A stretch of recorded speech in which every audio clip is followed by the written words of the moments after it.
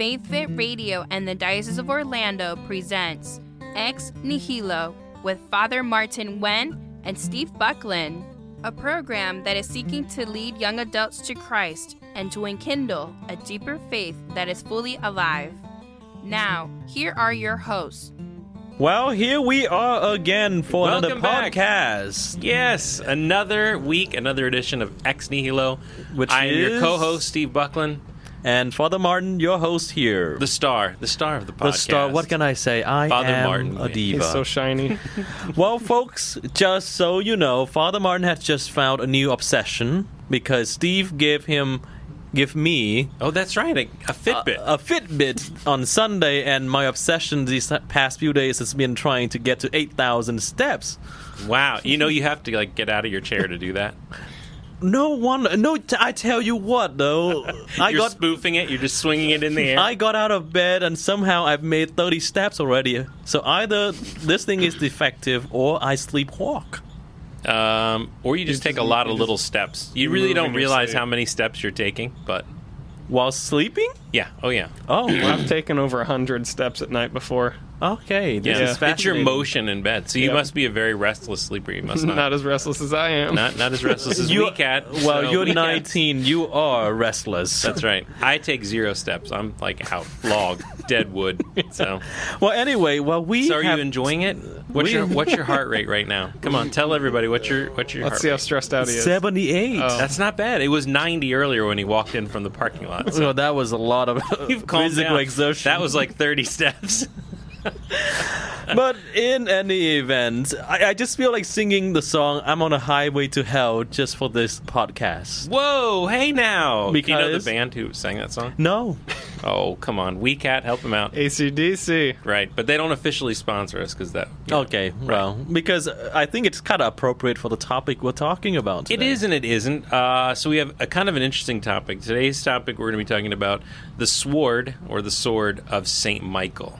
Now, in order to understand a little bit more about the sword of St. Michael, we need to understand a little bit more about St. Michael himself, the Archangel. So what do we know about St. Michael? Tell me about this St. Michael. What do you know of him? Well, St. Michael is one of the 3 known archangels mentioned, and his name came up several times in the Bibles, in the book of Daniel and in the book of Revelation.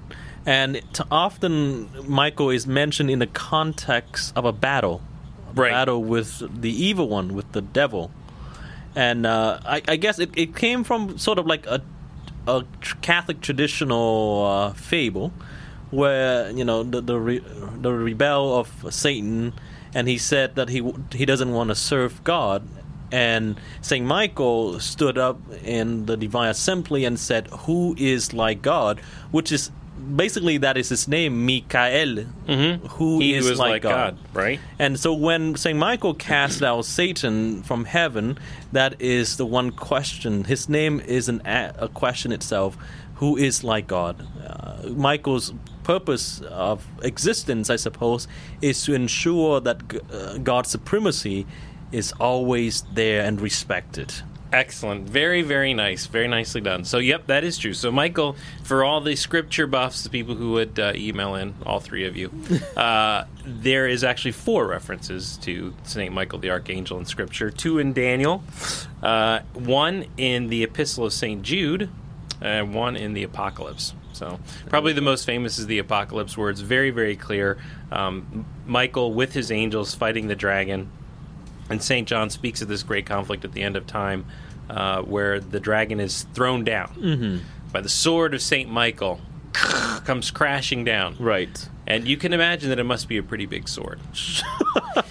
In some cases, he's depicted with a lance, a spear. But when we speak of Michael, we cannot not speak about his opponent.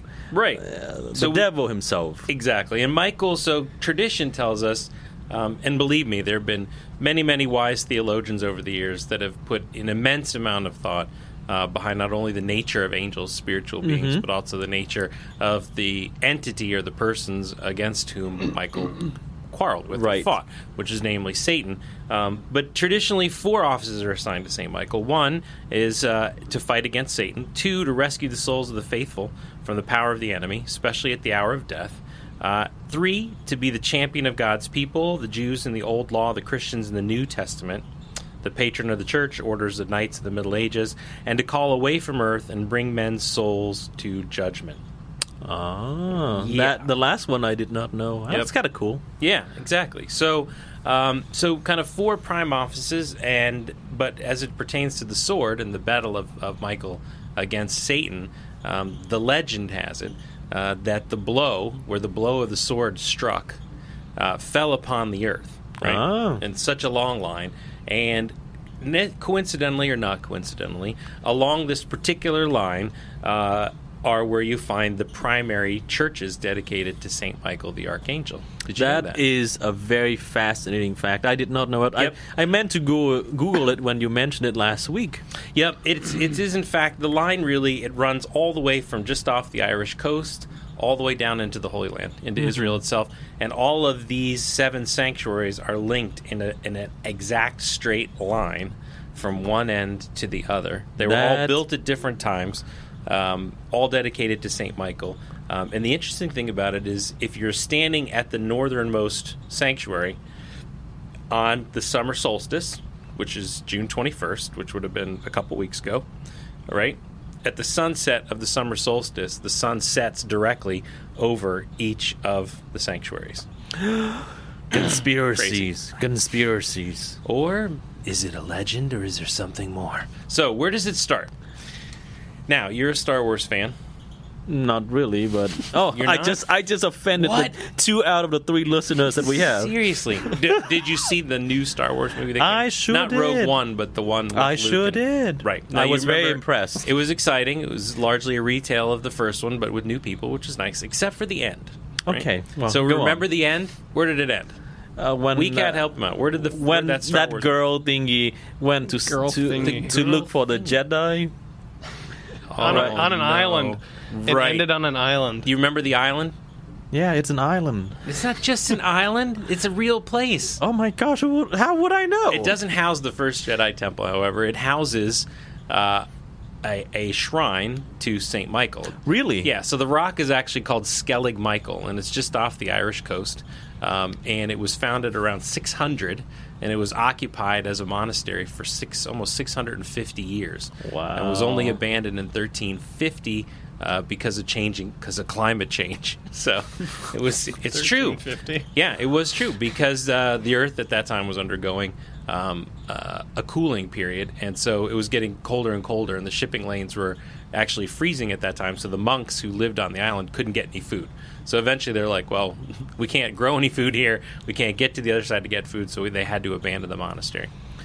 And you can still go there. So they actually You offer wonder boat why tours. Steve know this kind of stuff, but it is fascinating. It's totally fascinating. So you're and you can go to Skellig Michael during the summer months. So you take a boat out there, and it looks exactly like you see in the Star Wars movie. And I guess you're going to see more of it in the next movie that comes out in December, Episode 8. So, Episode 8. Not That's to plug awesome. Star Wars, but what? I can't remember what Why it's you called. remember- Didn't they have a name for it? The Last Jedi. The Last Jedi. Yeah, Yeah. The Last Jedi. So you're going to see a lot more Skellig Michael come December if you go see Star Wars.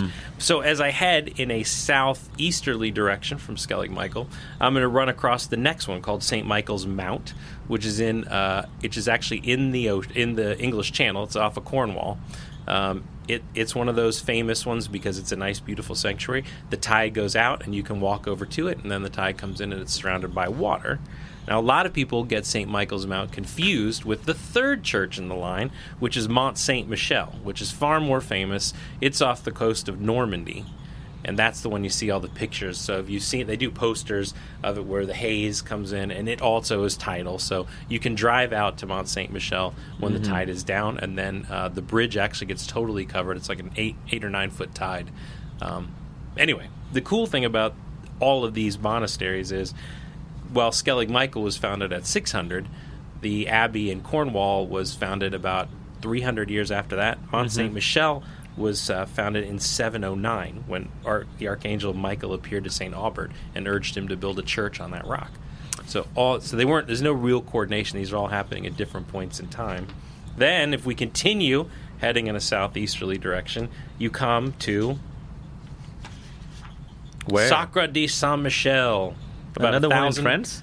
Nope, 1,000 kilometers away. This one is in northern Italy, right at the edge of the Alps, and so it's in the same line. Another monastery dedicated to the Archangel Michael. It began around the year 1000, so 300 years after Mont Saint Michel, and there's actually a hotel in there you can stay. So if you want to go stay, is the church still open? The church is still open. It's still functioning. Benedictine monks are there, so you just pop in and see the Benedictines. And then continuing down another couple hundred kilometers in a straight line, you reach Puglia, or Puglia, Puglia. I'm not very good with Italian. I know pizza, spaghetti, lasagna. That's about it. Where an inaccessible cavern has become a sacred place. The sanctuary of St. Michael goes back to the year 490, when St. Michael appeared to St. Lorenzo Maiorano. So, again, a little bit earlier in time than the first ones. And then we keep cruising along, and then the line is going to stop at Simi's Monastery, also in Italy, where the Archangel's footprints reached in the 6th century. Not in Italy, in Greece. That monastery has one of the largest statues of Michael in the world. It's 3 meters high, which is pretty big, actually. 3 meters would be about what? 9 foot. 9 feet? Well, more than 9 feet. Yeah. And then we end at Mount Carmel Monastery in Jerusalem, in the Holy Land. Oh. Fascinating, isn't it? It's absolutely fascinating. So all of these, and all built in different times, over about 1,000-year period, all in a direct line, following the summer solstice. It's crazy. But And you wonder why there's such a big cult, big devotion to St. Michael. It is because of the battle with the evil one is real. It's real in every single person's life. And I mean, when I was little, whenever we encounter something difficult, my grandmother always said, pray to us, a prayer to St. Michael, protection. And growing up, we in different churches, whenever there's like ghost stories or there's some superstitious stories about possessions and stuff like that, they always place a statue of St. Michael in that church, and all is well. Well, it's always, I think that with St. Michael, everyone can relate to that struggle with the devil, because the devil's real. You don't just have to look at Scripture. When things are going well and you're getting holier in your life, invariably that's when the devil comes knocking the loudest. Right. And the worst thing that he can possibly do to us is to convince us to believe that he's not real. Yep. Because a known enemy is so much worse than someone who's known. So recognizing that the presence of the devil is real, then we can simply submit ourselves to the protection of God. In this sense, under the protection of St. Michael as well. But when we are no longer believing in the presence of the evil one, then we can justify anything and blaming it on human tendency, on the psyche and craziness. As human beings, we can make excuse for everything. Right. And the devil, when you think back even to Genesis, so the serpent, right, is the tempter. Satan is the tempter. The tempter to turn away from God. And Satan can never actually make you do anything. He can just influence you to make your own decision, because the God-given gift, the heavenly gift of free will, is something that even Satan can't overpower. Correct. He can just convince you to make a bad call. So I don't know if that's comforting at all, but it's all in your hands, folks. Pray to St. Michael. It places a lot of responsibility on our end, because we are accountable for the choices that we make. But it does not take away the sinister nature of temptation. Oh, absolutely. You think about if it was as simple as simply making a decision, that would be one thing. But of course, the devil has so many other ways to influence us, through despair, through lack of hope, working to undermine our belief, working to shake our confidence in God and our confidence in Christ, just as he did to Jesus. Right. And a couple of weeks ago, when in one of my homily, I spoke about the nature of the names, And I said that in biblical time, the name of a person often reflects, the mission and who the person is. Let's just say, for example, the name Jesus, God saves. Right. And it reflects his nature as the savior of the world. And I want to talk a little bit about the name Michael, the name Michael itself. And as I mentioned earlier, it means that it's a question, who is like God? It's a reminder. It's a reminder of the nature of every temptation and every sin, that what we're saying to ourselves is that God is not enough, and that somehow I am more responsible for my own happiness. Look back at the very first temptation, when Adam and Eve give into the temptation of the tempter, the devil. Is that they simply said that I want to be like God. Right. But Michael reminds us that no one take the primacy of God, and at the end of the day, evil will always have to submit under his power. Of course, because he is the creator. Mm-hmm. Nothing could have existed without him. Now, weirdly enough, though, one of my professors used to say that Satan, Lucifer, by the fact that he is good. Interesting. Because if he is not good, that means that he's not linked his existence to God. Right. Because every creature created by God is good, right? Because he is goodness itself. So if Satan completely devoid of the goodness that came from God, mm-hmm. then he would cease to exist. I wonder if it's not simply it's not that he's devoid of good, it's simply that he's turned away from it. Right. So in the creation of the being, there was good, he was created from good, right? Mm-hmm. But through will has decided to turn away from that, just as we do in a sense when we sin. So we're all capable, we all have an innate sense of goodness, we all have innate holy properties about us. When we sin, mm-hmm. we're turning away from that grace, we're turning away from that holiness, and it's not that we're no longer good, it's just that we're choosing to work in a selfish way against who we are. And even when Satan is doing all these evil things, probably the most frustrating things for him is that even when he tried to sow deception and evil, somehow God can always bring the good out of his action, of his deception, because use the example of the first fall again. Without that fall, right. Like the Exalted says, the happy fault of Adam. Yep. Without the fall, there would not be a need for a savior. God would not enter into the world. So even when the devil tried to cause evil things and bad things to happen, God ultimately can bring out the good. That's right. Absolutely. I mean, even think about it in the context of the church. So through the Savior and through Christ, his church, mm-hmm. through the sins that we commit every day, right? The mechanism for our salvation is always here in the church. So it's not the evil that undoes us if we choose to come back to the light. Correct. Crazy. So the devil's real, folks. You gotta keep your eyes open. It's not a concept. I know you may have heard in the media recently people talking about, the church invented the devil, that he's just a concept, that we had to give some name for evil. That's not true. I don't know. I mean, when you see actions of people, a lot of the consequences that caused by evil. I mean, how can we say that he's not real? Right. How can we? It's in sometimes some of the despicable, bad things that happen all around us. It shows the face of evil, and there has to be someone responsible for that. Exactly. And so there's a lot of names that was given to the devil. The father of lies, the prince of darkness, the deceived one, the evil one, the tempter, whatever it is. Lucifer, Satan, Beelzebub. Just to name a few. There are a lot of names that are attributed to the evil one, but his purpose is trying to take us away from the eternal happiness that was promised to us.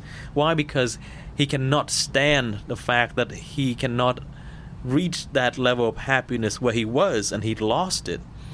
And of course, just that's the nature of sin, envy. And Right. he hates the fact that God promised heaven to us, broken and small and weak human beings, and so he's going to do everything in his power to prevent us from getting to where we're supposed to. Right. But like the topic we're choosing today, God sends an advocate. God sends helpers. Right. And St. Michael is a powerful intercessor. Back in the good old days, after Mass, they always pray in the churches. They always pray the prayer to St. Michael, Yep. asking for his protection, asking for his intercession. So that's something that I like to recommend our listener.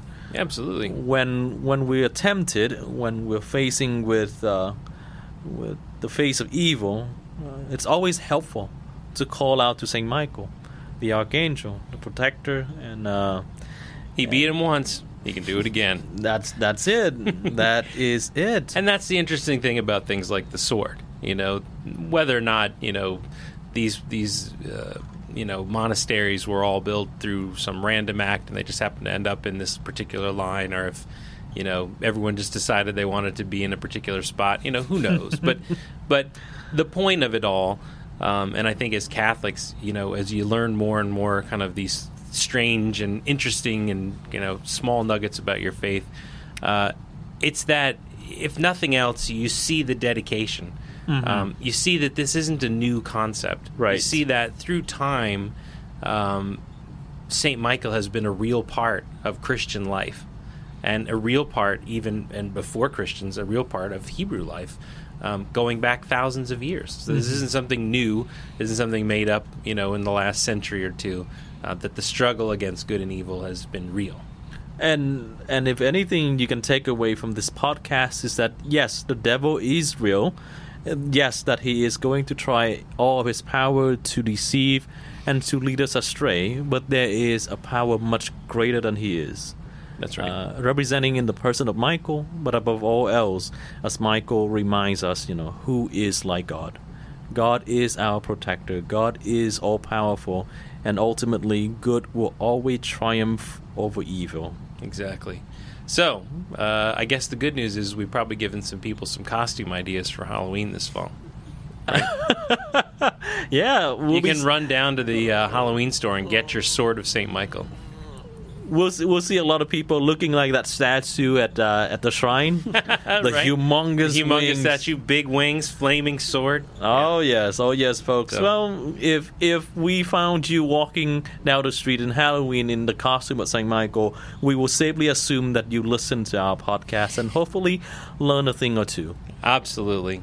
All right, Father, I think that wraps us up for the sword. It was good to be with you guys all this week. We'll be back next week. Well, thanks for listening, and may you have a blessed week. Amen. Faith Fit Radio and the Diocese of Orlando presented Ex Nihilo with Father Martin Wen and Steve Buckland. Thank you for listening. Check out the podcast at faithfitradio.org and tune in next time. May you be blessed with peace and joy.